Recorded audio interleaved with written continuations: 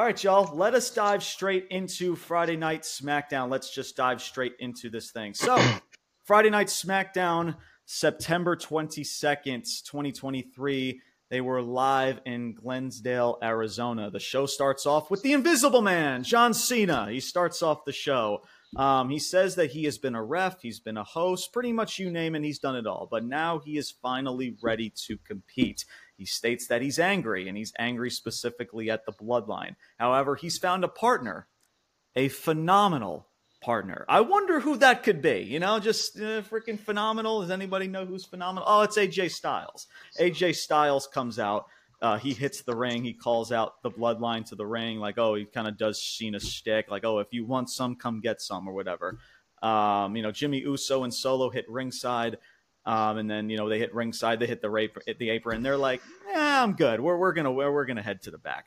So, and then they slowly walk away, and then Cena and Styles are left in the ring. So, and of course, they were involved in the main event segment later on. So I'll have a lot more to say in regards to all these people involved. But so, I mean, David, like, what's going on here, man? Is Jimmy a part of the Bloodline now? Is he not a part of the Bloodline? Like, I guess he is. It seems like he is. It's just, and I'm sure you've heard my take about it many times in regards to his situation. I like Jay's side of the story. I definitely think that makes, at least for a certain degree, it makes sense. The locker room doesn't like him. He was a part of the Bloodline faction. He's taken out a lot of superstars in that locker room. And there's kind of this slow burn for people to trust him. So to an extent, I can accept that. But with Jimmy, it's like, okay, you're aligning yourself back with the Bloodline when you were the first, before Jay decided to turn, you were the first to kick Roman's fucking head off. Right. And then you stated why. And then there was the turn at SummerSlam, which is honestly, David, you spoke earlier about when this kind of all went off the rails.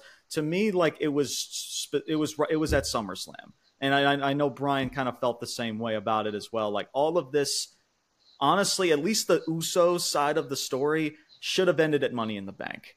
That's just honestly, because honestly, like, people, I agree. I understand people love Jey Uso and seems like Jey Uso is getting, some love from the crowd. He's trying to get some momentum as a singles competitor. And that's great, man. Listen, that's fine to a degree. But guys, like we all knew that this dude was not fucking taking this title from Roman. So why?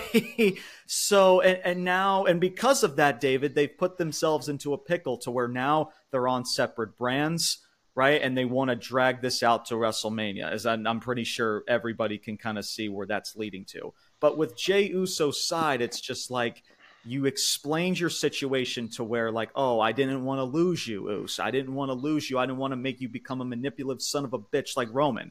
And now all of a sudden, like he's just getting back into the good graces of this fucking faction. And I don't know. Do they want to rest on the fact when Roman Reigns does come back on his 100-day fucking vacation, freaking on some freaking island somewhere? I don't know. I guess that's where, they really want to dig deep into like Jimmy being or trying to be back in the good graces with Heyman and his brother Solo. I don't know, man. But guys, like if we're being honest with ourselves, right? Regardless of how you feel about this situation, the magic and the feel and the momentum of this story, it's fucking dead. Like it's done. It's at least for the Uso side of what's going on, it should have ended at Money in the Bank, right? Even though to a degree, David, the pinning Roman Reigns thing was, I was 50-50 with it, because if this dude is going to lose his title to whoever, but the thing is, though, the mystique of him not being pinned is already out the window. And now he loses the title, and it's just like, oh, it's still a big moment, but he's already been pinned by Jey Uso. So I'm 50-50 with that whole ending, but it should have ended there. And now, WWE, they're trying to throw baloney at the wall to see if it freaking sticks at this point. So, yeah, David, your thoughts in regards to this opening segment to start the show? Yeah, I think it was a good opening segment to start. Excuse me, John Cena, obviously being back, knowing his position and where he is with the company, being a part-timer and kind of regaining that pop that he's lost for so many years, Yeah. um, that he was losing as a full-time because a lot of people wanted him out. So Hmm. I think with him being back and him kind of being involved, and I know that he's more involved now because of the strike with the Hollywood and Yeah. stuff like that. So there, Yeah. but I think to have him physically back and putting him in spots where he can actually wrestle still and kind of get into the whole, to his generic ways. Um, I think it's dope. Number one, I think it helps with a lot of ratings, but I also think, um, involving him within against the bloodline is kind of a good look not only for him but for them, because again, you're still trying, like you said, there's putting baloney at the wall and seeing if it's trying to stick, Hmm. and John Cena can literally make sort of that happen. Um, but it's again, the way I look at it is, okay, Roman's not here. Jay's gone. Obviously, Jay is now against them. Hmm. Are you telling me that that Jimmy is the leader now? And I question that to Yeah. basically say that he doesn't, like, just the way he was. You could see within his segments the way he was carrying himself. I wouldn't. It doesn't move me at all. Like, you Right. see how the way Roman was carrying the whole thing. That's different. That's because Hmm. Roman fits for that, and Roman as a heel was able to do that. But Jimmy doesn't. Like, Jimmy, I don't think could cut it as a heel. Like, he doesn't grow on me as a heel. I think he's been such a face for so long, and when he was a heel, it was as a tag team, and that's different. But him by himself being with Paul Heyman, like, Solo could cut it better than with Jimmy. And I'm Oh sorry. yeah. And I know Solo's been in the company less than Jimmy has, but you could just tell that if I had to put a leader on the bloodline while Roman is gone, it's Solo. So, it's going to be interesting to see how they move with that. I think they started off the segment the beginning segment really well. Have him and AJ there and kind of calling them out, and it kind of left you into suspense of, like, no, there's no way that you know that that's going to be that there's something at the end of the show that's going to happen between Yeah. these two, because they're trying to get down to business. So it left me on my feet. I was wondering, all right, what's going to happen at the end of the hour for me, within these guys, because that whole thing where they come out, then they kind of walk away, and so Yeah. it kind of left me questioning, which again, that's what you want in the beginning of a segment. Hmm. You want the audience and the viewers to kind of look at it and be like, all right, they started off with this. I wonder what's going to happen at the end of the show, or what's going to happen next week, um, in regards to them doing it this way. So yeah, I was pretty invested on that part, just that part alone. If When we're talking about the beginning segment. Yeah, no, and no doubt, and we're definitely gonna get into a lot in that main event segment coming up. But yeah, I mean, you can definitely, at least in regards to Cena. I mean, the segment, I'll be honest with you, David, I can take it or leave it because I've seen so many of this type of shtick freaking on Monday Night Raw to an extent. Because I'm thinking like, okay, are we really just gonna have this tag with freaking style? I'm like, there's no freaking way. Especially, of course, with the whole rumors about LA Knight throughout the show, and we're gonna get to LA Knight as well. We're gonna talk a lot about him. I'm like, there's no way you can actually just start the night off like that, the same type of way you've kind of seen for Raw for so many freaking weeks and months, and then just have the tag match, and then freaking, you know, just I don't know, have the freaking faces, which I didn't, for to an extent, I didn't think that was actually going to happen. But in regards to Cena, right, it's just like you really didn't believe, right, that Cena was actually going to compete on SmackDown. It seems like they really want to drag, right, whenever Cena does wrestle, and it's going to be in a lot of freaking tag matches. Like, trust me, you're hardly going to see Cena wrestle in a one-on-one match, hardly, at least throughout the next month and a half that you do see him on SmackDown. There's going to be a lot of tag matches with Styles, with freaking LA Knight, and I called that a couple weeks ago, and you're kind of already seeing that hint played out moving forward here. But Yeah, it's but yeah, moving forward, I'll give more of my thoughts in regards to this. But yeah, I mean, this segment I can take it or leave it in regards to how it was set up. And yeah, maybe, I guess you can say like you're resting on the fact like is Cena really going to wrestle? Are they really going to do this? But the more they kind of drag this out, in regards to like the backstage segment and signing a freaking contract, as I believe there was a contract segment later on in the night. I think it was Styles and Cena. They were talking to Pierce, like, hey, let's make the match official. What's going on? He's like, all right, well, let me talk to freaking Heyman. Let's see what they say.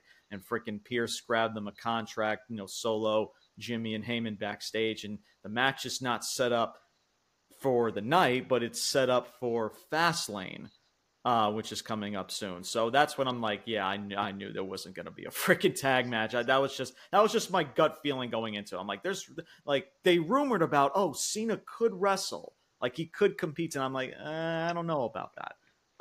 Because if he was really wrestling, like they would, especially when it comes to television ratings, like, it would kind of be effed up that like, oh, he's going to wrestle, but yet he doesn't wrestle. I'm sure he wrestled maybe in a dark match afterwards. Who freaking knows? But yeah, I mean, the segment, I can take it or leave it. But yeah, I'll talk more about it and go more in depth as we do get into the main event. But up next, we have the LWO. You have Santos Escobar and Rey Mysterio, your United States champion, against the Street Profits, the Hurt Business 2.0, the Street Business, whatever the fuck you want to call them. Bobby Lashley, with his fresh suit and all, is at freaking ringside. He gets involved. He delivers like a Uranagi or a side power slam onto the apron, or towards Rey Mysterio. And Rey Mysterio pins Angelo Dawkins via the awe-inspiring, the ultra freaking devastating maneuver in all of professional wrestling, a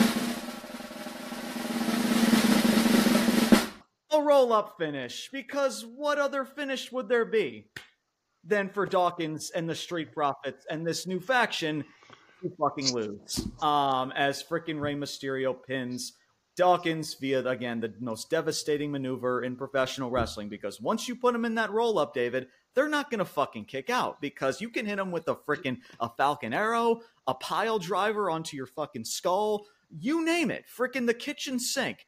But it's the roll-up finish, man, that just that people, even like Angelo Dawkins, big Angelo Dawkins, just seem they can't freaking they don't want. That's the gold move. That's the gold move. That's right. That's exactly right. Yeah.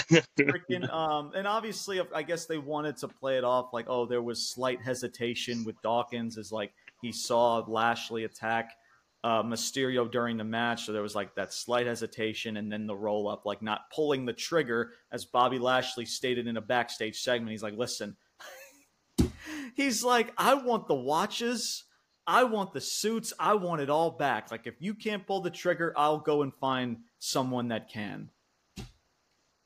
Okay. David,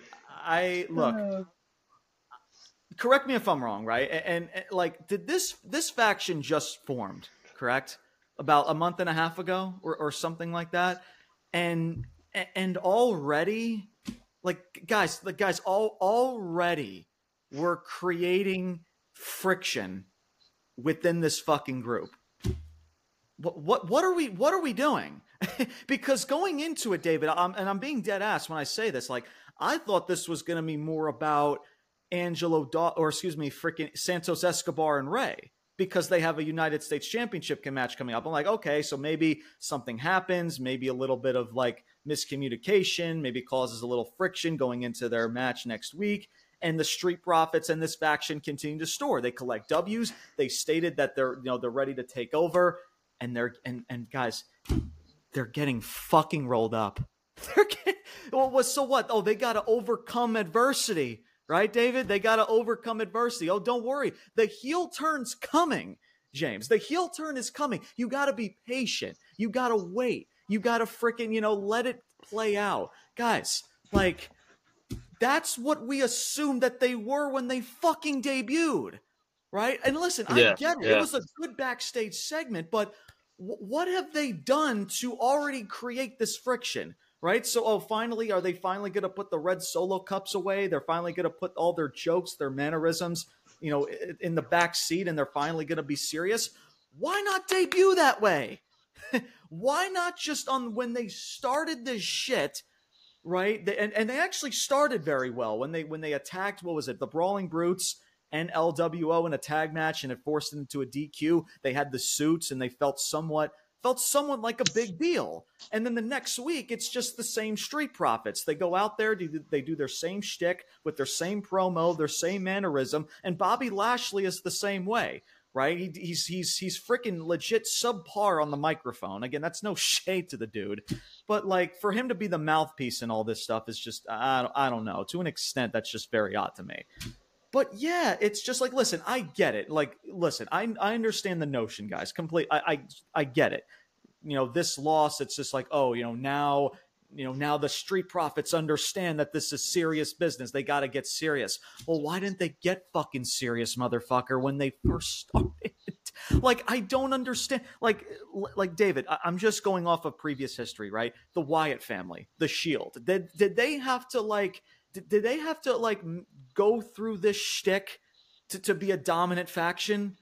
The answer's no. Like what? Like you're not making it, because here's the thing, David. You're not making it easier for them. You're not making it easier for this group with this booking. You're just making it fucking harder. So because every single fucking team, every single person has to struggle and has to overcome some sort of adversity to finally get the push. Like when there's a thing called momentum, when there's a thing called feeling dominant and feeling a certain type of way. No, just no. Oh my God, David, your thoughts, man, in regards to this, man, your thoughts on this tag match. Yeah, before I get to that, I know you brought up the Wyatt family, and I just want to say rest in peace to Bray Wyatt. I know I haven't had a chance to speak with you about it. It was just very overwhelming. A lot of reports the week before he passed that he was getting better, that he was close to coming back, and then out of the blue, he's gone. So my condolences to Josie and the kids and the family of Bray Wyatt. Bo Dallas, obviously his brother, must be going through it. So rest in peace to Bray, one of my favorites to watch. But yeah, none of Wyatt's or the Shield, first of all, they were factions that were taken off at the right moment, and WWE made sure that those momentums were kept going and going and going and going, and they were put in right positions to succeed. With Dawkins and Street Profits, to me it's just like you sit there and you're like, where is this going? Like, what have they built for them to automatically be in a situation where Bobby Lashley and them have friction? Like, that's my point. And then on top of that, you're going against two guys in the LWO who have a match to build, yet they're losing in embarrassing fashion. To me, it was a head scratcher. I sat there watching it, and I was just like, really? Like, I couldn't even get to the fact that Bobby Lashley was walking out on Street Profits. I was just still sitting there like, how does LWO losing in that way make any sense? How does LWO winning this match to begin with and not losing in a way where it kind of causes something to build their match? How does that not play out? Like, I just don't get it. So to me, it's just like that's another mistake on WWE's part. And here's the thing, too, and I'll get back to you in just a second. By the way, loved your comments about Bray, and much salute to Bray, and rest in peace to Bray Wyatt, Random Rotundo. I freaking miss that dude so fucking much. You guys know how I feel about that, man. Same here. Yeah, it's just like you would think, right, when you're trying to build an actual title match with Santos Escobar and Rey Mysterio, again, you think that that's what the main focal point is. When, on the other hand, you have the Street Profits and Bobby Lashley. Guys, legit, not even a week or two ago, Bobby Lashley stood in the middle of that fucking ring and he says, we're coming for gold, we're coming for power, we're coming for all of it. And not even a week or two fucking later, now there's this friction. Make it fucking make sense. I mean, guys, I understand the story and what they're trying to tell. Like, trust me, I'm not a fucking idiot. But why? But is it needed?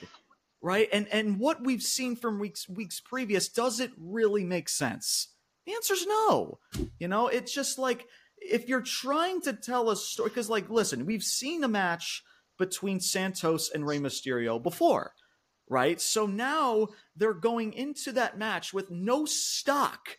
There's nothing. There's just nothing played out after this tag match with the LWO at all. So what? Are they just going to rest on the I guess the shock factor? Like, oh, freaking Santos is he did something dastardly to maybe win the title, or maybe he loses and he freaking attacks Ray after the match to set up another match at Fastlane. Like, guys, there has to be a need to freaking watch something. Like, after this freaking match, if you're telling me that there's a United States title match between Rey Mysterio and Santos Escobar after seeing this, I wouldn't give two fucks. because one, I've seen it already, and two, they haven't done anything with them afterwards. More story was told, or whatever story was told with freaking Lashley and the Profits, than there was for this United States title. Guys, I mean, fuck's sake. It's just, no, yeah, you're absolutely right, and it's embarrassing. It's something where it's like, listen, I know a lot of people may not care for a Mysterio or Santos matchup, but that could be a matchup that could be a stealer on that card, and for you to not want to build it in a way that people are going to be like, oh, wait a minute, there's a bit of friction here, and these guys have been cool because they're under the LWO and they're having this matchup. I might tune into this. Right. Instead, you're not putting the cards together. It just doesn't make any sense. Especially when we have a premium live event. You can't say pay-per-view anymore. It's a premium live event. Yeah. When we have that in 2 weeks, guys, there's 2 fucking weeks. And even when they have this match, we're going to have that match again the following week at Fastlane. Guys, it's ass fucking backwards, man. I agree. You have a title, you guys, you have a title that's supposed to be prestigious. And David, you're right. Like, Santos and Mysterio and what they've done with the LWO, if you continue to really put stock and effort into that and create a turn, that could get people's attention, I'm on board with it. Trust me. I want to see it. But if you're going to do the bare minimum, why should I care? And that's it, and it's unfortunate that we're not telling a story between Santos and Ray, but we're starting a friction story with a faction that just fucking formed. Oh my God. It's like, oh my God. Man, it's I can't even laugh at it. That's how stupid it is. Yeah, it's just like there's no. Bro. It's either you can either laugh or it's just you're that disgusted you just shake your fist. Yeah. But yeah, of course, they'll David, I'm sure we'll be in Twitter Spaces in the future. Maybe we'll talk about this on Twitter and Twitter Spaces and all that stuff. Is sure I'll be speaking about it over the next several weeks. But yeah, man, just ass backwards, bro, ass fucking backwards. The Rock had a video package. Of course, it was the video package from last week. Of course, when you guys see these video packages, it's pretty much just filler. It's like, what's a quick way to kind of build up some time in a show? Let's throw in a video package, which again, is to an extent is fine. But they're hyping up The Rock, reminding people that The Rock, even though we saw the show last week and we've seen a bunch of shit on social media, let's just try to kill several minutes into the show and play the video package. However, Austin Theory, once that video package was done, as they wanted to promote how many views it got on YouTube or whatever, in regards to The Rock's return, like, oh, it's like all of our social media platforms, The Rock pulled in this many viewerships or likes or whatever. And Austin Theory I guess you could say he hijacks the show. He's screaming at commentary. He's throwing a fit like a freaking like a toddler when his ice cream cone drops on the floor or some shit like that. And officials freaking they forced Theory to walk to the back. As later on, Pierce was backstage, like, hey, you can't hijack the show, blah blah blah blah blah, right? Grayson Waller ends up coming to the aid of Theory, and it sets up a match with him and the Brawling Brutes later on in the night as they were in a little backstage segment to set up a tag match for that. So, but we'll talk more about that. I do want to save that when we get into the actual tag match itself. But yeah, but real quickly, David, I want to get your thoughts in regards to Theory. I thought for what that Rock segment was last week. I mean, obviously it's The Rock. I mean, we all freaking loved that shit, the freaking pop, everything in regards to that. That opening segment that really set the tone throughout the rest of the night, as even though it never got to that same, anywhere close to that same level, but still it definitely made you want to watch the rest of the show. It just had that feel moving into it or moving throughout the show. But I thought with Austin Theory, man, like that was the best I've seen Austin Theory in a segment, like legit. Like he stood his ground. His mannerisms were on point.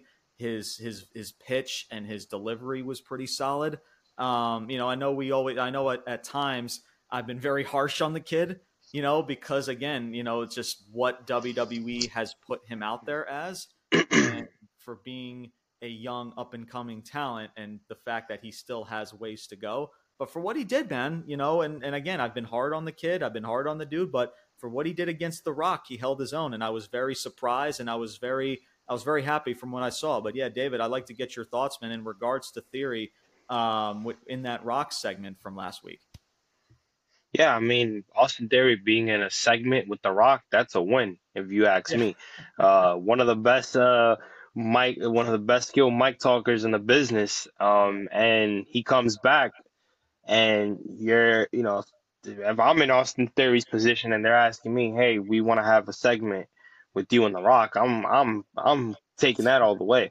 But like you said, shout out to him for actually, everything was great, from what he was saying to how he was talking to how he was standing, how he kept his attitude in place when Yeah. with his character, the way he was holding the mic, like every little detail about it was Yeah. just great. And I remember a couple months ago we were talking about that was one of his flaws, about how he still needed to develop with his mic skill. And I'm impressed. I mean, I'm as far as how you say, with everything that you have said about Austin Theory, about all this criticism that you've given him, I'm totally with you, because I felt like it was a slap in his face when they had him drop the title to fucking Rey Mysterio. But that Right. to me, that's a common Vince move, if you want to ask me. That's like fucking AJ Styles dropping the title to John Cena at the Royal Rumble in 2017, and I love John Cena. I grew up on Cena. Cena's my favorite wrestler, but I didn't think that was a dope move. AJ Styles is fucking AJ Styles. And so to me, having Austin Theory, somebody that's young, somebody that is growing as a heel, and that everybody loves to see and to boo, and he's a champion, and you can have him run out there like a MVP sort of type of thing, where he's holding the U.S. title for a good amount of time, yet you want to have him drop it to a guy that should be jobbing to younger talent. That to me, I felt so bad for him. I was like, I hope this doesn't fuck him up, which it hasn't, thank God.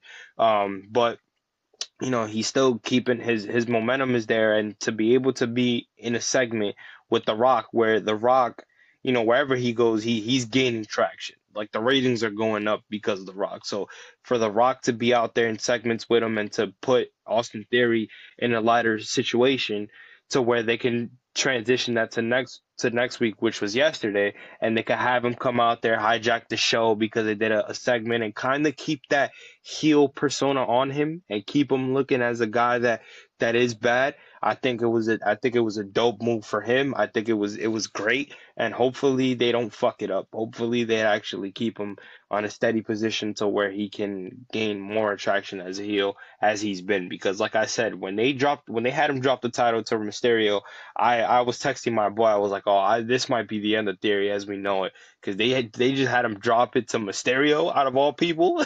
That to me was like, you talk about head scratches, that was one of them. So Yeah, no, you're not wrong though. And yeah, and when it comes to Theory, before we do get into this next segment, and getting closer into hour number two, obviously they're gonna WWE, is clearly wants this dude to be over, or wants to develop some connection with this audience, so they're going to give him that opportunity. You know, they gave them the opportunity with Cena when this dude got literally obliterated on the microphone. You know, that's that was to an extent, right? As soon as The Rock came out, I'm sure like in his head, like, just don't put me on blast like Cena did freaking back not too long ago, bro. Because that's honestly Cena took the gloves on that one.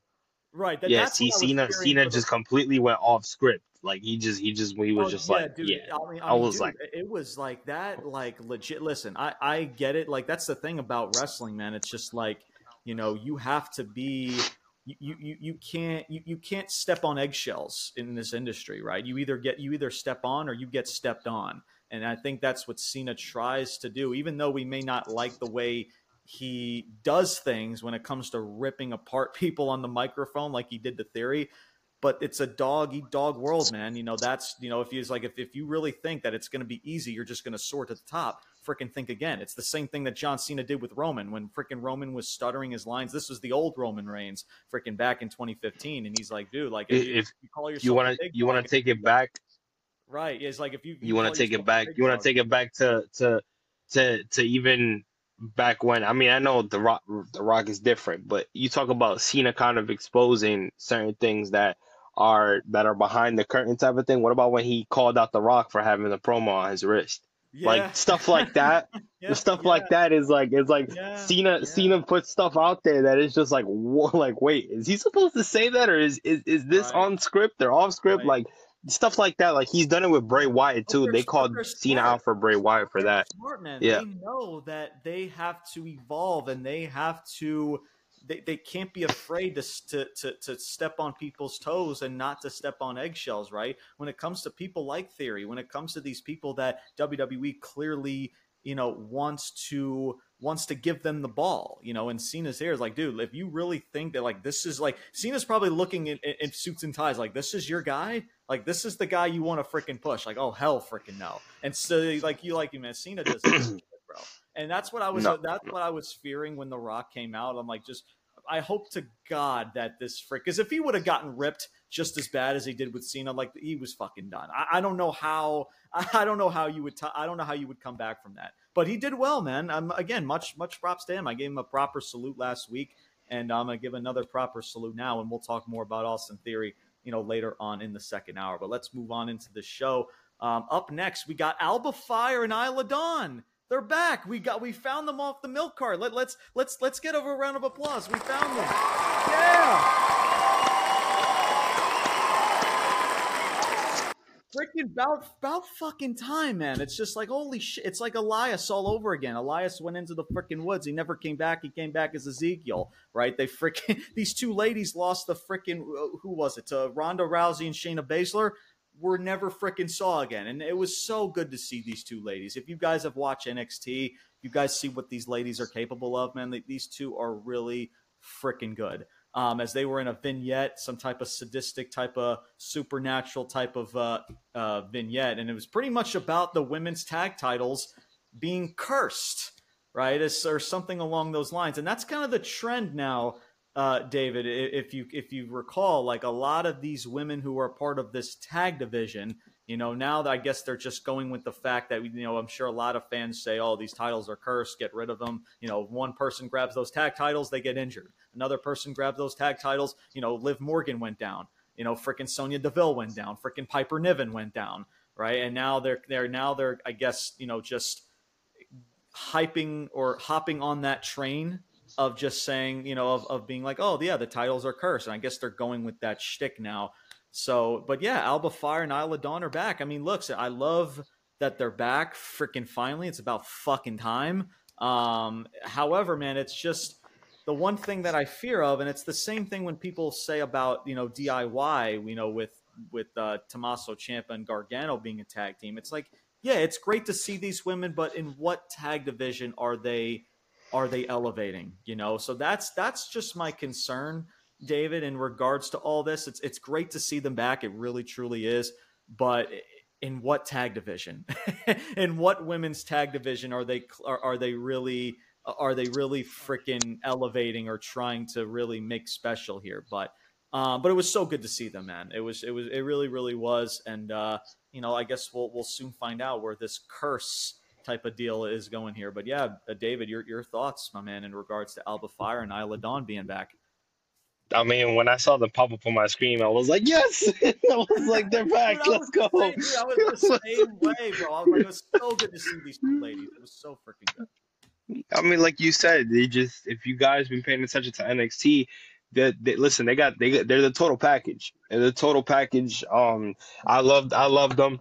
I'm glad that they gave them a fucking segment. I'm glad that they gave them a segment to where they brought in reality into the situation. Like you said, Yeah, every yeah, woman that's kind of held the tag team titles has been hurt. So yeah. they kind of gave them something that could work, and I love it. I'm just glad. Listen, like I said, I'm glad that they're back. They've been gone for way too long. I've always been asking where have they been, and now that they're here, it's like I hope that there's something. I can't put my finger on it exactly what it is that can get them, down the line, but at least this is something to where they see just watching that video package. I was like, oh, they might pull something off here with the women's division, and now that they're back, the WWE could have their hands full with them in a positive way. So I'm just glad that they're back. Like I said, I was jumping for joy when I saw them pop up on my screen. So Yeah, no, dude, same, bro. Freaking same. I was like, holy shit, man. They're finally I they're was like, back from whatever woods they got lost from. It was fucking great. Absolutely freaking great. Shout out to both of those ladies there. It's really, really good to see them. And again, man, we'll see, where they go. I mean, are they just going to be in a vignette segment and, we're not going to see them for another week or two? Do they actually have a plan for these women? Is it to actually go after these tag titles? So who freaking knows? But yeah, it's going to be interesting to try to elevate this tag division when there is really no tag division, honestly. But we'll see. It's good to see them, overall, of course, but bias aside, it's going to be interesting to see how they actually go about things. And again, in a division that's really just really lacking. But again, it's a start. I mean, you have those two and you actually build up an actual women's tag division. Like, man, that I'm telling you, bro, that's good shit. You know what I'm saying? So that's and we'll see in regards to that. But all right, y'all, moving into our number 2, we have our women's title match between Iyo Sky versus Asuka. Charlotte Flair, didn't take long for fucking Charlotte Flair for her to come out. I knew it. Slow ass strut with her And slow I smelled it. strut, I like smelled it, bro. like she's trying to walk in fucking slow motion. Like, oh, I'm the queen. I'm gonna walk in slow motion. I'm gonna slowly, like, it's like she's in her own freaking. You ever see what's that meme called? It's just like when you're walking and you think like you're in your own like movie or in your own like documentary, and you're just like slowly moving. that's like I Charlotte smelled it. Flair. Like, I oh was my like a shark, like blood in the water. I was a shark. I knew it. I knew she's coming out. I had a feeling. I yeah. was like, I knew she was gonna come out because they do this Same, shit bro. all the time. Where they do it all the time. Freaking same, Bo. Freaking same. But we'll get more into her. Don't you worry in just a second here. But yeah, she makes her slow ass strut to the ring, and she freaking hits ringside. So in this match, man, I mean, listen, Iyo Sky and freaking Asuka. What more do people want me to say? I was as much as here's the thing. I'm not going to go too much in detail about this match because again, I was very invested into this match, regardless of how we've gotten here. At least the fan in me was going to try to enjoy most of this match while I could. And I freaking did. And they went 20 freaking plus minutes, as they should, as they got time, the time that they freaking deserve to get. But Iyo Sky, so there were some, however, when I say all of that, there were a little bit of botches in this match. There was one that Iyo Sky, she did like a sunset flip. She did like a suicide dive through like either the bottom of the second rope and she was going for like a sunset flip and she kind of like lost her footing a bit. And then like that power slam that she gave to Asuka didn't really have any authority behind it because again, she was pretty much slipping on her own 2 feet. So that was, but again, sometimes, when it comes to those, what's the word I'm looking for, right? I mean, sometimes, you have to just go for it. I at least like the fact that there was no hesitation, right? When it comes to a lot of botches, David, like you see, like when someone's about to deliver a move, it's not going to end well, right? At least like with these women, and that's what makes them so good, right? Is that they just go for it. right? They don't think, they just freaking go. So at least like with Asuka and Iyo, they have that ability to trust what they have. And, I'm not going to go too in depth about that. And then you had Iyo Sky with her moonsault. She pulled a Charlotte Flair, though, freaking David. The freaking moonsault didn't connect. And I'm like, what in the Charlotte Flair is going on here? She like barely grazes freaking Asuka's shoulder. But dude, outside of that, man, freaking love this match. Again, it's Iyo Sky and Asuka. Nobody should be shocked at all. Freaking really, really solid stuff from both of these women outside of those two blunders in the match. So end of this match, Asuka puts Iyo Sky on the Asuka lock. Bayley gets involved. She's using like the ring ropes for Iyo Sky to get to the ropes. Charlotte Flair then goes after Bayley. She freaking delivers a right hook to Bayley. Asuka is like somewhat distracted as her head is through the second rope and what's going on at ringside. Iyo Sky delivers double knees to the back of Asuka's head, followed by her beautiful, and I mean her beautiful freaking moonsault for the W as Iyo Sky wins this match. As freaking Damage Control, freaking, of course, Dakota Kai was also out there, but of course she's dealing with an injury, but she's out there just to be out there. As well as Bayley as Damage Control walk off. They stand tall while Charlotte Flair and Asuka lay from outside and in the ring. And that is your segment. That is your match. You know what, David? I'm going to switch things up. I'll have you start this off, man. Your thoughts in regards to this match between Iyo Sky and Asuka and Charlotte Flair's involvement, because it seems like we're getting another triple threat at Fastlane. It seems like we're going to insert the Queen to another fucking title match at Fastlane. What do you think, bro? Talk to me. Okay. Sure. Oh my God, I can't even begin to tell you the frustration that ran through my fucking mind when I saw Charlotte Flair come out. They can't seem to get this girl out of the main event picture for one bit. One bit. Like, that's my frustration with this damn company, because she has the Flair last name in the back, that they always gotta put her in. No, have her out. She can pull off anything because she's Charlotte Flair. You don't have to have her in the main event. For example, the one thing that I appreciated that they did with her was having her go to NXT. When she went to NXT and she was in NXT for a while after making the main roster, I gave them credit for that, because you know what? She was able to make certain people look good. It's like Finn Balor. When Finn Balor went to NXT after making the main roster, everybody was like, wait, where's this coming from? No, it's because Finn can make these younger guys, and not only can make them look better, but he can help the ratings at NXT. I was tuned into NXT every week with Finn Balor in there. The same thing with Charlotte Flair. So my thing is, she's nowhere to be found. Then all of a sudden she comes back, and you're automatically throwing her into the main event picture. To me, it doesn't make no sense. It's the same politic bullshit that they pull every fucking time, because she's Charlotte Flair and she has a Flair last name, so they gotta put her in there. No. But with that being said, you know it's gonna fucking happen. So I can't. I'm gonna grind my gears just fucking talking about it. It's a waste of damn time. The match, as you said, the botches were noticeable between Asuka and Iyo, but great fucking match of the night for me. I don't know about you, but that to me was a match of the night. The two ladies, obviously they've wrestled before, plenty of times. The chemistry is there. I was intrigued just because, Iyo Sky has earned my respect in so many ways. She's become much better than what we've previously seen her when she first came up and when she first came into the company. And then Asuka's just Asuka. She's a GOAT. So with those two combinations, I got to give them props. I hope that, down the line, they can actually give these two a proper rivalry without having any fucking Charlotte Flair interruptions. But that I'm just holding. I'm saying that, crossing my fingers that they do something. But it was a great match. Like I said, I was looking forward to it. I give them nothing but props. I gave that a round of applause. Like I said, match of the night for me. I know Charlotte Flair is a great wrestler. I like her. I like her as a wrestler, but I think they just keep force feeding her too much. They're pulling the Cena card, and then again, like I said, I'm a Cena fan, but you got to be realistic as an objective wrestling fan when it's there, and they're pulling the Cena card way too much with her. They're really trying to drive this 16 time 17 whatever the fuck it is when they try to do it with Cena, and it just pisses me off because every time I see her, she's always in the main event when she doesn't need to be.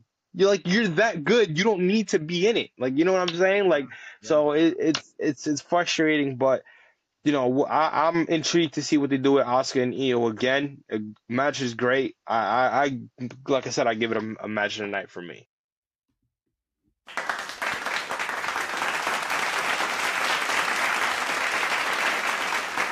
Couldn't have said it any better myself, bro. Couldn't have said it any better myself. But yeah, just I'll try to make this short and sweet here. So look, yeah, man. Like, and dude. I like I said, my applause says it all, man. I completely condone everything that you just said, bro. So yeah, I mean that's where we're headed, man. Another fucking Charlotte Flair.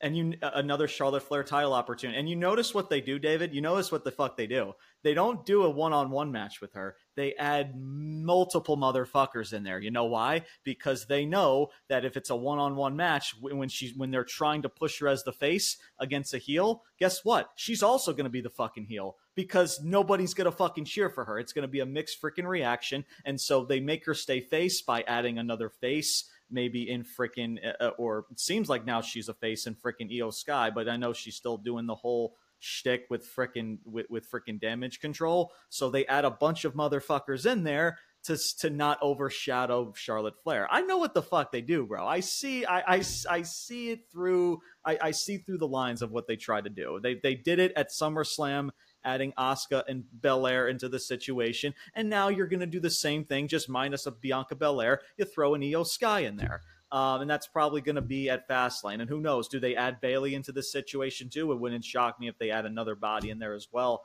But yeah, man, it's just... Like I said, I mean, you said it perfectly in regards to everything. They just want to continue to push this narrative about Charlotte Flair and being in this title picture every single fucking time, and it's not making her any, like, it's not making her connect with people any differently. It's not helping her connection with the fans. It's not helping her reputation. Yeah, sure. Okay. She's holding all to these titles, but again, that's how this company is booking her as such. Is she good? Yeah. She's decent. No one's saying that she sucks, but the constant, yeah. And here's the thing, right? Because I know people feel a certain type of way about Becky Lynch, right? And I don't know how you felt about the whole feud with Becky and Trish, but I condone Becky for this. I condone Becky for at least, and that whole NXT women's title situation, that's a whole fucking another different story. But in regards to Trish and what she was involved, I can respect her from pushing her away from the title, right? It's just like, because at some point, man, you have to involve yourself in order to grow as a competitor, especially to connect with an audience, to get away from that title picture, man. But they know, right? But here's the thing, though, with this company, David. They know that if they don't involve her in that main event picture, in that title, there's nothing to latch onto with Charlotte Flair. Because if it's not for the title, if it's just a normal freaking feud with this run of the muck Ric Flair, her dad's fucking character, her shtick, it's not gonna fucking go anywhere. And that's the issue. So yeah, you're gonna get, there's no doubt in my mind, Charlotte Flair, Fastlane. Maybe do they push this to Fastlane? Do they try to extend this to another pay-per-view after Fastlane? Who freaking knows? But yeah, man. And here's the thing we'll say about this, man. Iyo Sky and Asuka. Why was this not in the main event? I really want to know why in the fuck you decide to put this match in the middle of SmackDown. Like, are you fucking kidding me? Listen, I get it, guys. You have Cena, you have the Bloodline, but guys, like this match, guys, is big stage worthy. This is pay-per-view, or I'm sorry, scratch that, premium live event worthy. And you put this match, Asuka, Iyo Sky, right? If you want to put it on television, fine, whatever. Like it is what it is. I would build this as at least a month, at least for like a month and a half, 2-month feud. Give them at least that time of day and put that into a big stage. However, you put it on SmackDown. But if you're going to put it on SmackDown, give these women the freaking main event. That is the least you can freaking do, is give them the freaking main event. The fact that it's not in the freaking main event, these two, a match that has legit the potential to legit be special, to really gravitate not just to wrestling fans, right? Not just to the diehard wrestling fans, but to casual fans. Vince Russo always talks about casuals, right? That's what makes somebody larger than life, right? People always want to say, David, and Vince Russo made the same comment, right? For people like frickin', just throwing a frickin' name out there, right? Frickin', I don't know, frickin' Gunther, right? We all freaking like Gunther, but is Gunther really over? Like, is he really, really that over? He's really good, but is he over? Like large and like? The answer is no. To the casual fan, no. We all like Gunther. He's tremendous. Like, but is he really over with the die-hardcore wrestling fans? The answer is no. He's on his way. Who knows? He's on his way if they continue his momentum with the IC title and when he drops that IC title. But with Iyo Sky and Asuka, man, it's just like, you throw this in the middle of SmackDown with just because you either want to, it was the last ditch effort for Fox and SmackDown for you to make a deal with Fox because Fox said, F you, we're not agreeing with your $300 million freaking dollar freaking demands. F you, Nick Khan. But you make that last ditch effort to say, oh, screw the pay-per-view. We need that extra few 100,000 viewership. Let's put this in on SmackDown, which is fine. But give them the main event, man. Listen, I don't care about the Bloodline and John Cena. I really don't. You can still tell that however you want to tell that. You're gonna listen, like the like the dying freaking shtick that is the Bloodline right now. We're gonna save that to the end of the night, but we're not gonna put Iyo Sky and Asuka, a freaking pay-per-view worthy match, freaking in the middle of the show. Like, come on, man. It's just that just rubbed me the wrong way, honestly. But outside of all that, man, yeah, it's Iyo Sky winning the match obviously is the right call. I mean, you can't, Iyo Sky had to win this match. And I don't know, if you put Asuka in another match for this title, then she loses again. I don't know how that's going to make Asuka look moving forward, but yeah, it's a weird situation. I enjoyed the match for what it was. I tried as much as I wanted this to be more than what it was, or how they, we got to this point. I enjoyed it for what it was. I love these two ladies, and I just hope that, this that this Charlotte Flair agenda just doesn't continue to F them up. That's I also just want to say, let me just clear my throat just to say this on the recording. If they happen to make this, which they are, but if they happen to make this a triple threat and Charlotte comes out of Fastlane with the title, I am going to lose my shit. You see how my blood is boiling just talking about it? I'm gonna lose my shit. I feel it. I'm gonna go nuts. Like, I'm expecting you to do a video where you're just completely bombarding the decision if it happens, because I'm fed up with them putting her in every possible main event picture that they want to put her in. That's it. It's done. Like, she's good, but she doesn't need to give everybody else. Like, Iyo and Asuka should be fighting just them two at Fastlane. That's it. Just them two. That's it. Like, Exactly. It's such a slap in the face when those two women have worked hard to gain a main event traction feud, and you want to put Charlotte, who's been involved in every other main event, in there like nothing, when she has no business being in there whatsoever. So I'm just saying that, as for that purpose, since we're about to end it, that I'm gonna lose my shit if she ends up winning, because it's ridiculous at this point, bro. It is. Same, bro. I'm right there with you, bro. Trust me. I have been just as disgusted and against this whole Charlotte Flair agenda just as much as you, bro. So trust me, I will be the same freaking way, dude. And you'll hear it from me on this podcast as well as all of our other platforms, as I'm sure you will be as well on, whatever Twitter space or on Twitter, because I'm sure you'll be talking about it as well. But yeah, bro, right back at you, dude.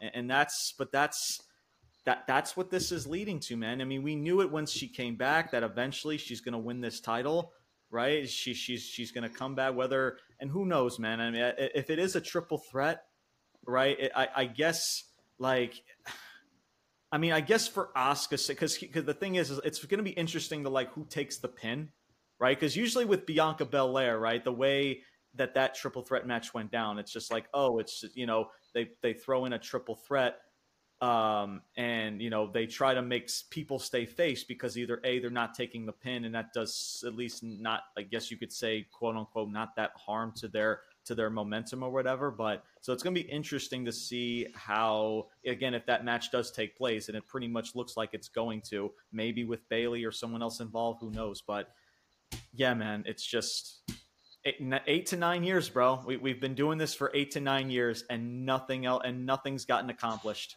with her. Nothing, absolutely freaking nothing. And we continue to do this same shtick and expect a different result. I've said it for years, bro. You can like Charlotte Flair. There's people that may be a fan of Charlotte Flair, but guys, it doesn't take a rocket scientist to understand that she needs to get away from this title picture, and she needs something like this whole Ric Flair shtick. It's just I don't know. It's overly exposed, man. It's just it's shoved down so far down our throat to the point where nobody cares, and B, people are just sick of it, like me and you, bro.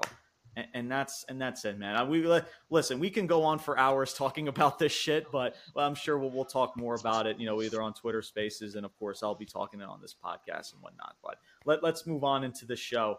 Up next, before our tag match, Pretty Deadly was in a video.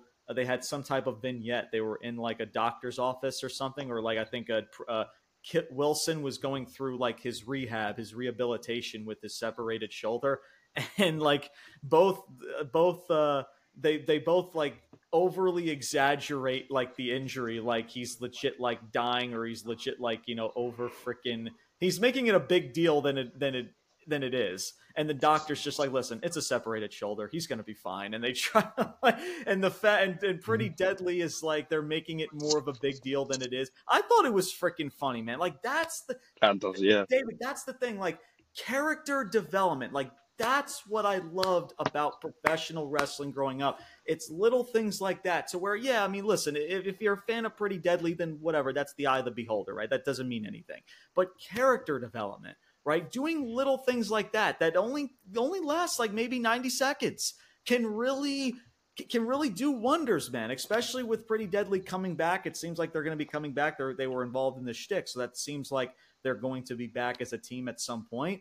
And you do little things like that right, it helps with their character development, like I mentioned, but B, it makes sense because the character involving in that segment makes sense, because you would believe that they would do something like that, right? You would believe Pretty Deadly, yes boy, these pretty people, they would over exaggerate an injury. It's dude, it's just a separated shoulder, just give it a couple more weeks of rehabilitation, you're gonna be fine, you're not gonna freaking die, right? It's just, I like that, man. It's little things like that, man. People don't think that's a big deal, but to me, man, that development of that, regardless of where Pretty Deadly goes, but just that alone, that shit, that's needed, bro. Little things like that is freaking needed. Same with MJF and Adam Cole going to freaking going to freaking bars and playing video games and developing a friendship. That shit's good, man. Get people to care about these people.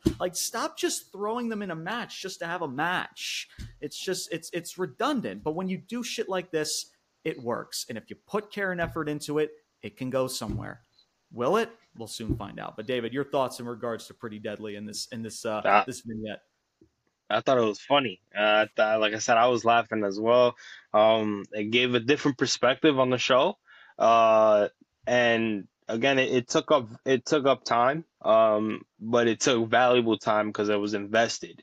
And I think I agree with you on what you said. I think they need to start, kind of what, if you remember, TNA was kind of doing that. When TNA was in its prime, TNA would basically start doing vignettes like that. And that's kind of what gave TNA its edge a little bit before they went to their shit show. Um, but that's kind of what they need to start doing now if they want to get people to be more invested. Have these superstars in different situations where it's like, they're literally walking into a store. It doesn't matter. It's, do have some, Right. be creative with these guys. You don't have to always have them in matches and it's like, oh, this is where you're only gonna see them there. Make their segments more meaningful and make it seem like they're actually in that type of situation. And you make the match more meaningful because now there's a connection. There's a reason to care about these people. That's it. That's all it is. It's like, listen, people think that I like bitch and moan, just a bitch and moan. It's like, guys, all I'm asking is for the bare fucking minimum here. Just do shit like that and put them in matches and make me care. Like, that's it, man. People think like I just bitch and moan and I just want to see freaking this company succeed. And it's just like, it's like, guys, that's not the case at all. First of all, you don't know what the fuck you're talking about. And second of all, like, freaking watch these podcasts. Like, I don't, trust me, I'm not that fucking negative to where I just bitch and moan. Like, I want to see this shit get better, right? But if I'm not honest, then what are we doing here? Why do I have this platform? Right? Freaking just, I'm sure just, with you, David, with your platforms, if you're not honest talking about, the New York Mets and what they're got going on right now. Other people like freaking, Edge and freaking Eddie, shout out to them, by the way, on our, freaking Twitter, on Twitter Spaces and all that stuff, right? If they're not honest, man, then like, what are we doing? Not just as fans, but as people like want to see a team or a product or shit like get better. Like that's all it is, man.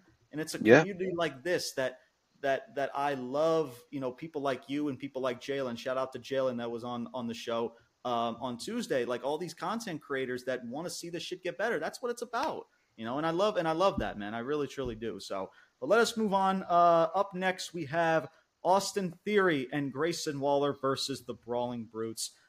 Grayson Waller hits his rolling stunner as freaking Rich Holland had Austin Theory in a submission hold. He hits the rolling stunner, followed by an 8-count down from Austin Theory. And Theory and Grayson Waller win this match over the Brawling Brute. So, I mean, nothing to really get over. I mean, there's really nothing really much to say. I mean, I guess if people like this shtick with Theory and Grayson, I mean, I'm kind of, I don't know how you feel about it, David. I'm very 50-50 in regards to placing Theory in a team. I don't know how much improvement Theory is going to be in this same shtick, just in a tag team with Grayson Waller, especially how freaking pathetic this tag division is. I talk about how the women's tag division is irrelevant. The tag division, especially without the Usos, got those two, then that's a tough, freaking a tough, freaking job to handle there. But yeah, man. I mean, your thoughts, man, in regards to, it seems like we're going further in this shtick with Austin Theory and Grayson as a team. But yeah, man, your thoughts in regards to these two being in a tag team, both Grayson Waller and Austin Theory. Yeah, I honestly don't think it's a bad idea. I think they kind of fit each other. Yeah, Again, two heels that are kind of going over in a sense. Especially Grayson Waller. Grayson Waller has caught me, and I got a lot of as you talk about a good heel. He's basically on that list. I think it fits them. Now, personally, even though I think it is a good tag team, I would still want to see Austin Theory as a solo, just by himself. I think he carries more as a solo wrestler than what he does as a tag team. I think what it seems to me is, what they're doing is you're taking Austin Theory, who was at the top as a champion and as a heel, and then you're just throwing him into a tag team, and it's yeah, kind of like that kind of takes a wrestler's momentum away because they've been solo for so long and they saw what they drew as a yeah, solo wrestler. And yeah. now it's like you're throwing him into a tag team, which could possibly hurt him because now people are like, well, we don't really care too much about him and we'll forget about him. So, I like the tag team, but I don't think it fits well for Austin Theory and his stature where he was at. Grayson Waller, on the other hand, still has a little bit more time to develop as a Theory's level of a heel. But it's a good tag team. I just don't think it's ready to be established yet for where those two are at within their career. Yeah, no, and I kind of feel somewhat of the same way about you, and the thing is with Austin Theory, and there's no doubt, like, eventually this company wants to eventually push Theory as a solo act. But I think that they know, and I think that this company knows that with this shtick that he's got going on, right, this shtick that he's been doing for the past freaking months, years now, they know that it's as a solo act, it's not going to get any better, David. It's just going to get worse. So if you throw him in, if you're not going to change the aura of Theory, because eventually, if he is going to be a solo act, you have to change that aura of his character, because it's not going to get any better if it's the same shtick. You know what I mean? However, if that's the case, then if you're going to place him in with Grayson Waller, at least for the time being. Because I'm with you, man. Like, eventually, if that's what the goal is, to put Austin Theory, as one of your top guys, as a solo act, you have to change the aura of that character. But at least for now, at least to get his feet wet, at least for somewhat for fans to care about him, then putting him in with Grayson Waller, and it seems like there is something there. I definitely will say that. So at least for the time being, David, I've been skeptical about this team. I've been 50-50, but the more I think about it, I'm fine with these two being a team, because I do think that they do gel together very well. And the thing is, with this team, though, and I always say this about the women's tag division, it's just like, again, especially without the Usos being involved in this team, it's a lot of shoes to fill, so that's my only concern with them being in the team.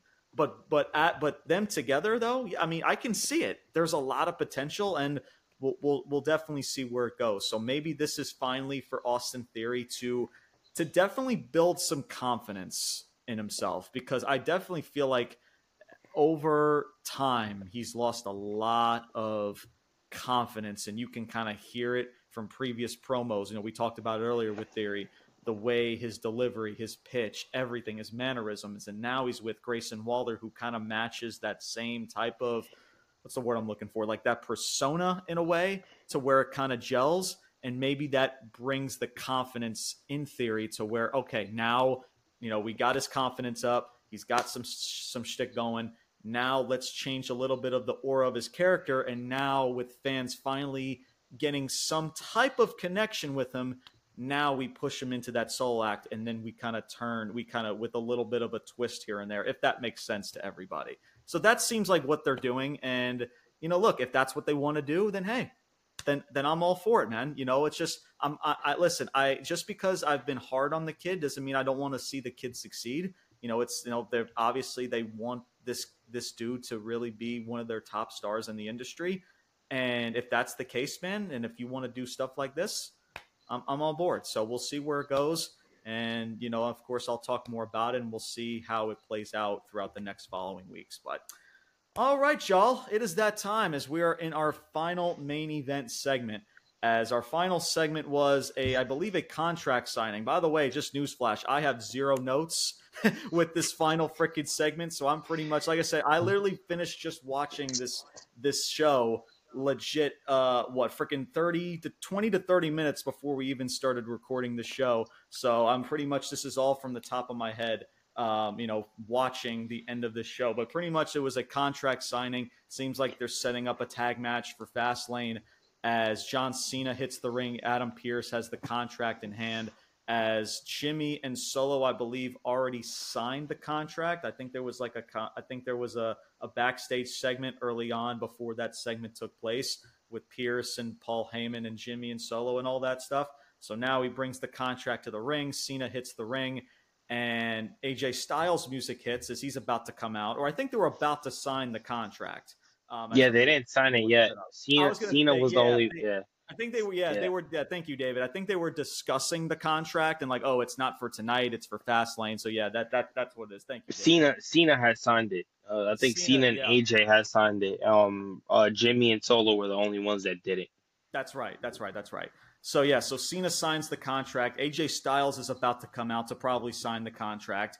However, then we cut backstage, and AJ Styles is getting his freaking ass kicked by Jimmy Uso and Solo. They're attacking him backstage. John Cena was rushing to the back. Freaking Solo Sokoa does like a Samoan splash on top of one of those backstage freaking what do you call it, David? It's like one of those freaking um shoot, I'm drawing a blank. It's like one of those staging boards or whatever, right? And he falls onto this platform. Obviously, I'm sure it's like they hide it because it's surrounded by all this equipment or whatever. But he dives. It looks, I mean, for the visual, look pretty freaking sick. He dives off of that platform and onto AJ Styles to pretty much finish the final. It was pretty much the final blow. As Cena rushed backstage, officials, doctors were checking up on AJ Styles. As freaking, Jimmy and Solo already hightailed it at that point. And then Jimmy Uso and Solo come out to the ring. John Cena comes out. Then 2-on-1 brawl starts. And, and it ends up with, of course, Jimmy and Solo standing tall. Freaking Uso hits the Uso splash. He does the whole freaking you can't see me from the top rope. And yeah, man, freaking Jimmy and Solo stand tall to end the night. So, yeah, David, I'll have you start, man. I'll have you start in regards to all this, man. Your thoughts in regards to this main event segment and this potential tag match that looks like we're going to get for Fastlane between Cena and looks like a mystery partner, so it doesn't look like Styles is going to be a part of it now, at least kayfabe wise, against Jimmy Uso and Solo. Yeah, I kind of like the way they ended it. I think it was like a bold gangster move. I think it made Solo and it made Jimmy look good. And I think it kind of builds, you kind of build something with it, taking AJ out because now you're intrigued about, okay, who's really gonna be his partner? Maybe AJ isn't, here next week, and then he ends up coming back. As part of that, he got hurt, he was out a week, comes back, is the partner or whatever. At the end of the day, like I'm happy that AJ and Cena get to be a tag team because we've never seen it. It's the first time. And, the fact that they're keeping Jay and Solo and that main event spot, kind of keeping them good, keeping them in a good spot. I think it's good. I think it helps both of them. Um, like I said, I don't think Jimmy is a good heel by himself. I think he's better when he Right. has somebody, so I think it helps both of them at the same time.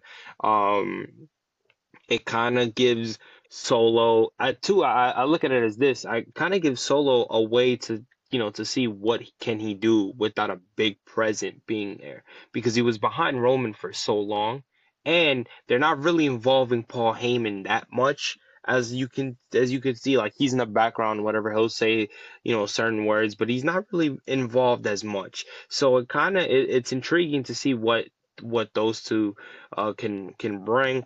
Obviously Cena being involved in AJ, being a tag team, that brings that's money automatically.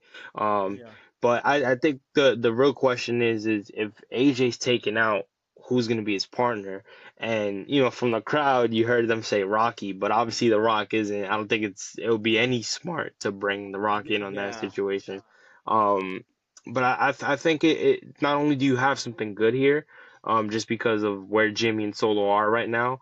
But you also have Cena who's back, and then you're kind of wondering like, well, who is really gonna be his partner if AJ's out? So it leaves question, and it gives you, it leaves you on at the edge of your seat, and on top of that, the show is not ending with somebody trying to save Cena. The show is actually ending on the two bad guys taking him down, and like you said, standing tall. So I kind of give it an extra edge on it as well.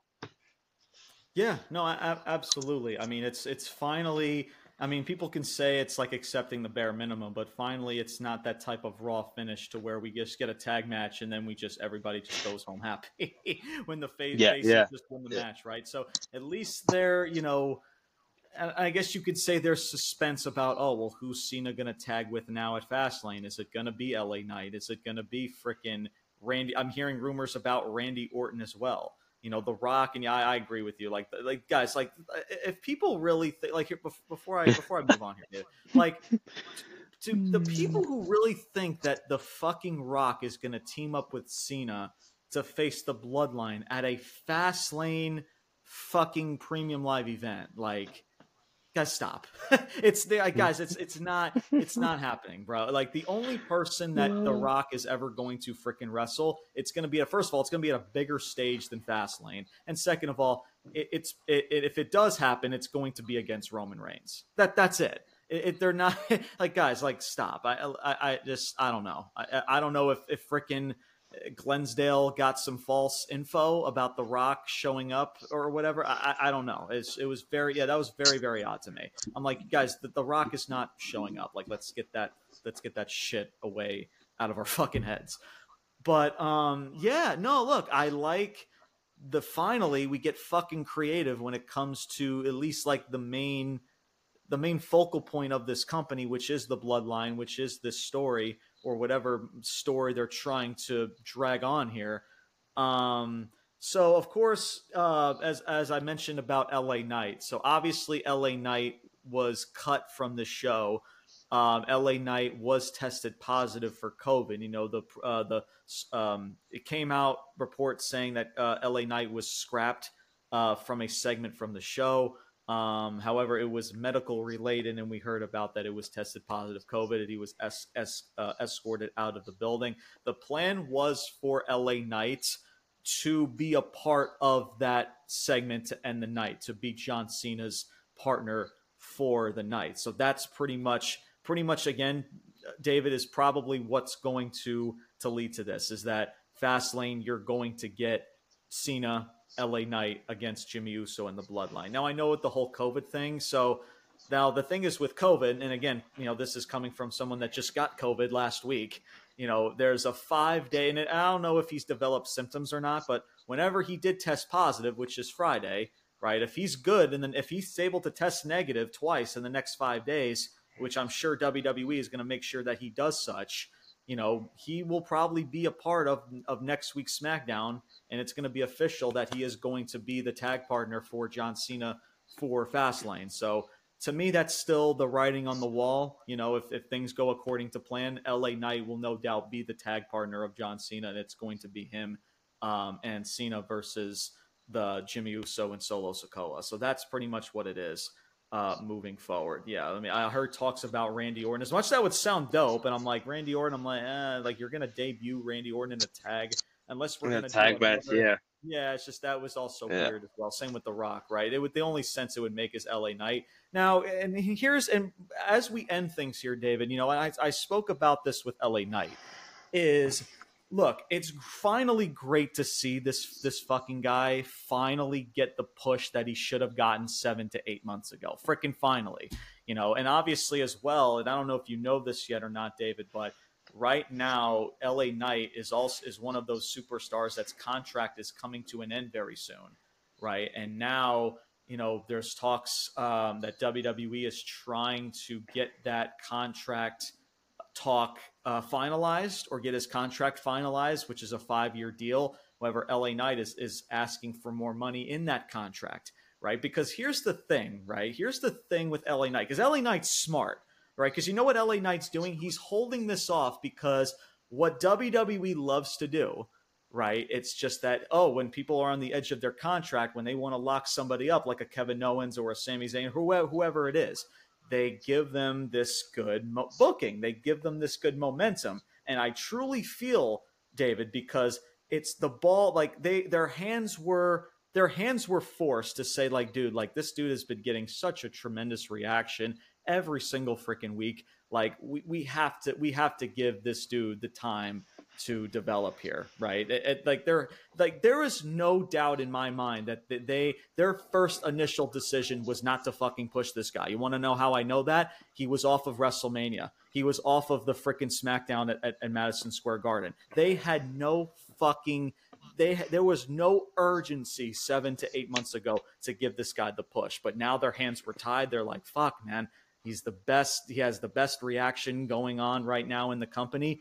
and their hands were tied. And now finally you're getting and you're seeing that. But here's the thing, though, with his contract, because LA Knight's smart. He's dragging this on to either give me more money, because again, he knows his freaking worth. You either give me more money. Yeah, you're giving me 5 years, but I'm worth more than what you're giving me. Right. And he wants to drag that on, because once he does finalize that, right, because once WWE has locked you up, and we've seen this from previous superstars in the past, to where they get that contract extension because they see, I'm getting this momentum, see what you can get, keep going forward. But here's this contract. You can keep getting this if you sign this deal. You're on 1 year, your contract expires in the next several months. And then boom, their fucking momentum dies. We've seen it from so many fucking wrestlers in the past. And again, man, so we'll see we'll see how that situation plays out with LA Knight in that regard. But yeah, man, I mean, look, the show, going back to the show, and David, I'll get your final thoughts as we end this.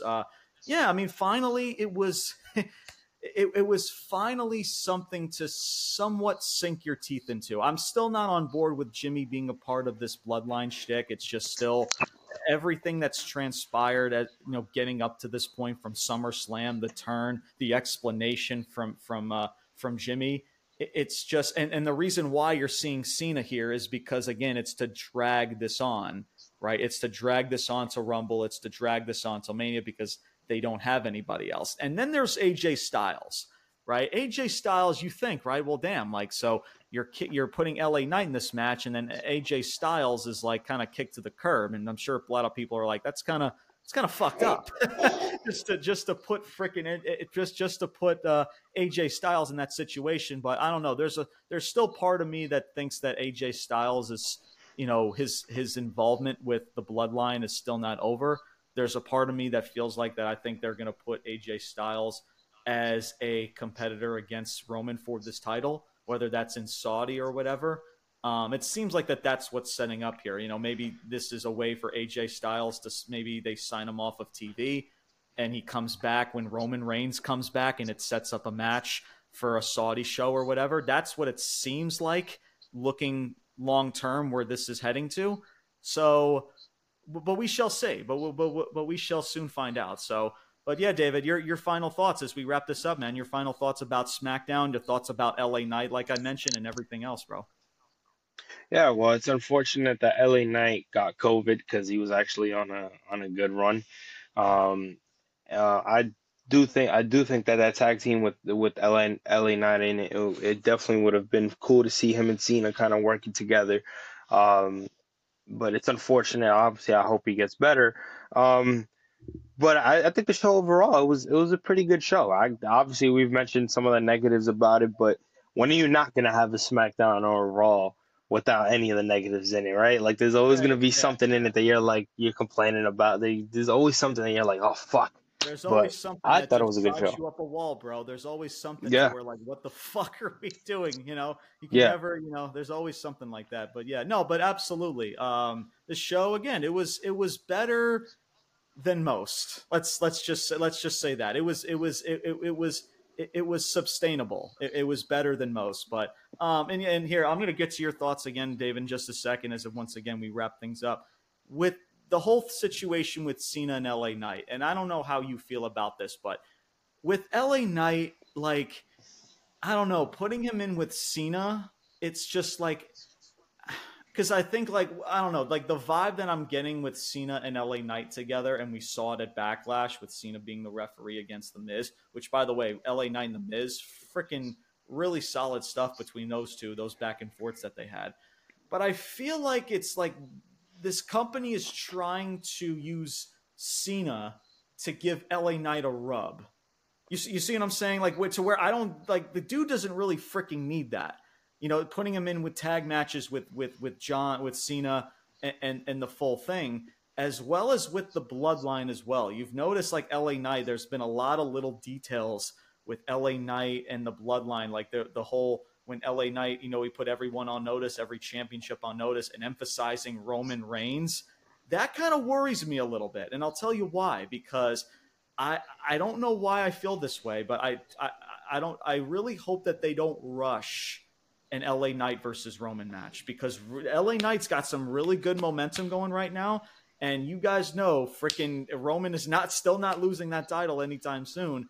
So for this to be dragged, to be rushed to whatever mini little pay-per-view they got coming up, I really fucking hope to God that they don't do that, because they are hinting it. It's going to happen. I truly feel like that's at some point they want to do that, whenever they do that. But yeah, David, just curious, man. I mean, your thoughts in regards to that, because that's just my gut feeling in regards to all that.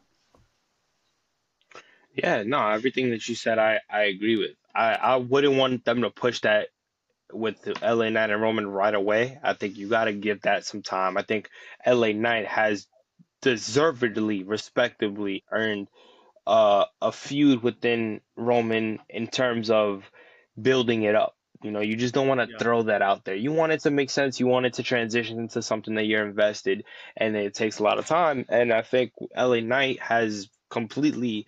He's in a position now where you can do that with him, where he's not a right, jobber. He's not at the bottom of the card. Now right. he's gained traction. Everything is going up. His merch sales, his revenue, everything is going up for LA Knight. Everything's looking perfect. I mean, I credit the Miz to a lot of that success, because the Miz was able to put him over in a way where while I was watching that, I tipped my cap to the Miz. I said this is why if the WWE ever cuts the Miz, I'd probably lose my shit on that too. He's done so, like, Bruh. as a heel, he's pushed and he's made a lot of faces, a lot of wrestlers as a face. Yeah, He's made them look great. So I gave him I gotta give him a lot of credit on that. And I think that boosted his thing up a little bit. So I think with LA Knight, that's a masterpiece that you don't want to rush within anything. I think you want to build that. You want to make sure that he's put in right positions within storyline, within momentum. You want to make sure that everything is good with them, because the fans he's over, and that's something where he's over now. And that's why I'm like, I hope this COVID thing kind of lays over, that he gets back and he's back to where he's at, because yeah, right now the fans are missing him. And we know wrestling fans, we know once something goes wrong, they don't wait. They're like on to the next. So I don't want that to happen with LA Knight. I have his shirt. I'm totally invested into the guy. So I can't wait till he's back, because they really need to put him. He needs to be back on. But if he's gonna be with a Roman Reigns or any other top guys, build it. Don't just throw him in there absolutely. to where it's something where it's in there for a month and then he's out. And it's just like, don't put him in a position where it doesn't make sense. Make Yeah. it make sense and build his credibility even more, and give him the respect that he deserves, because he's earned it. He's definitely earned it. No, absolutely. I condone everything you said, man. Absolutely. So again, if everything as it should go accordingly to plan in regards to LA Knight, getting back onto TV, if he's able to test negative twice in the next 5 days, which again should be the case, he should be set up perfectly to be a part of SmackDown next week to set up that tag match for Fastlane. But well, we shall soon find out. And of course, we'll keep everybody posted in regards to LA Knight and his situation. And of course, to see if many more rounds of cuts is going to be coming up soon. And of course, more business. There's stuff about Vince McMahon about potentially also leaving the board, the TKO board, with some of those misconducts that he dealt with not too long ago. So there's a lot of just crazy shit, David, as well as AEW. Yeah. Freaking Moxley's injury, Adam Cole's injury. There's a lot of just freak crazy stuff going on. And it's only going to get more freaking chaotic as the days and the weeks go by. So, but thank you guys so much for tuning into this episode, David, my man. I want to thank you once again for being a part of this review, but for being a part of this show, man. Thank you once again, dude. Once again, I'll tag my man David in all of his social media platforms. So make sure you guys go check him out. With Top Bunk Sports, his Twitter, his Instagram, as well as his TikTok. So make sure you guys go check him out, man, and all of his platforms on social media. But thank you guys so much for tuning into this episode. Our next episode, we are back on Tuesday to discuss Monday Night Raw, as we are getting closer and closer to Fastlane. As well, on Thursday we are back. We'll be talking AEW Collision, AEW Dynamite, all stuff about AEW. Maybe throw a little bit of NXT stuff here and there. We'll soon to come in regards to that. And of course, we're right back at it here next week, the following week, talking SmackDown. As I'm not sure when that episode is going to release, as your boy's going to be racing a half marathon next week, a week from today. So either that show will either be posted late Saturday night or probably Sunday morning, one of the two, sometime on Sunday. So make sure you guys are on the lookout for that. So make sure you guys stay notified for when that episode is published for next week's SmackDown. But thank you guys once again for tuning in, whether you're on Spotify or Apple Podcasts. I always appreciate you guys tuning into every single episode. Make sure you guys follow us on social media. Make sure to join our Facebook page as well as Instagram and TikTok. That is Ruthless_Talk. And of course, like I always say, make sure to tune for more episodes to come and a lot more chaos in the professional wrestling world as well. David, your final thoughts, my man, before we end things. Appreciate you having me on, bro. Always great fucking show. Please follow my guy. I'm always tuned in with his podcast. And him and Brian are doing great stuff for the wrestling community. It's dope. So I appreciate you having me on. And one thing that I will say, I know a lot of people will be like, well, he doesn't post wrestling content like that. So why have him on? I'm trying to revamp the wrestling content under Top Bunk Sports, trying to make it more better. I was posting a couple clips, but it wasn't really what to my liking. So I want to give it its respect, give it its momentum at the right time. So I'm still trying to fix some stuff up before I start posting wrestling content again. But I'm always up for talking with it. I'm always tuned in, always watching. So I appreciate my guy James for always having me on, man. It's dope every time I come up here. I appreciate you, man. I appreciate you. And I'm sure we'll be in talks about a lot of things with the frickin' Mets, with the Jets, with the frickin' Giants, and a lot of other shit moving forward in Twitter spaces and all that stuff. But no, dude, appreciate you, man. It's crazy, man. It's just like, it feels like just yesterday that we just kind of just met, not too long ago when it was in talks about wrestling. And then that kind of turned into, the Mets and everything else. So it's been great to, getting to know people like David, as well as many other content creators in this community. But yeah, man, please make sure you guys go check out David, Top Bunk Sports, and all of that fun stuff. Of course, it is podcast that's available on Spotify and Apple Podcasts and all that stuff. So make sure you guys go check him out. But that is going to do it for today's episode, everybody. Alongside Top Bunk Sports, my name is James Porcelli, and your boys are signing off saying salute, peace out, and take care, everybody.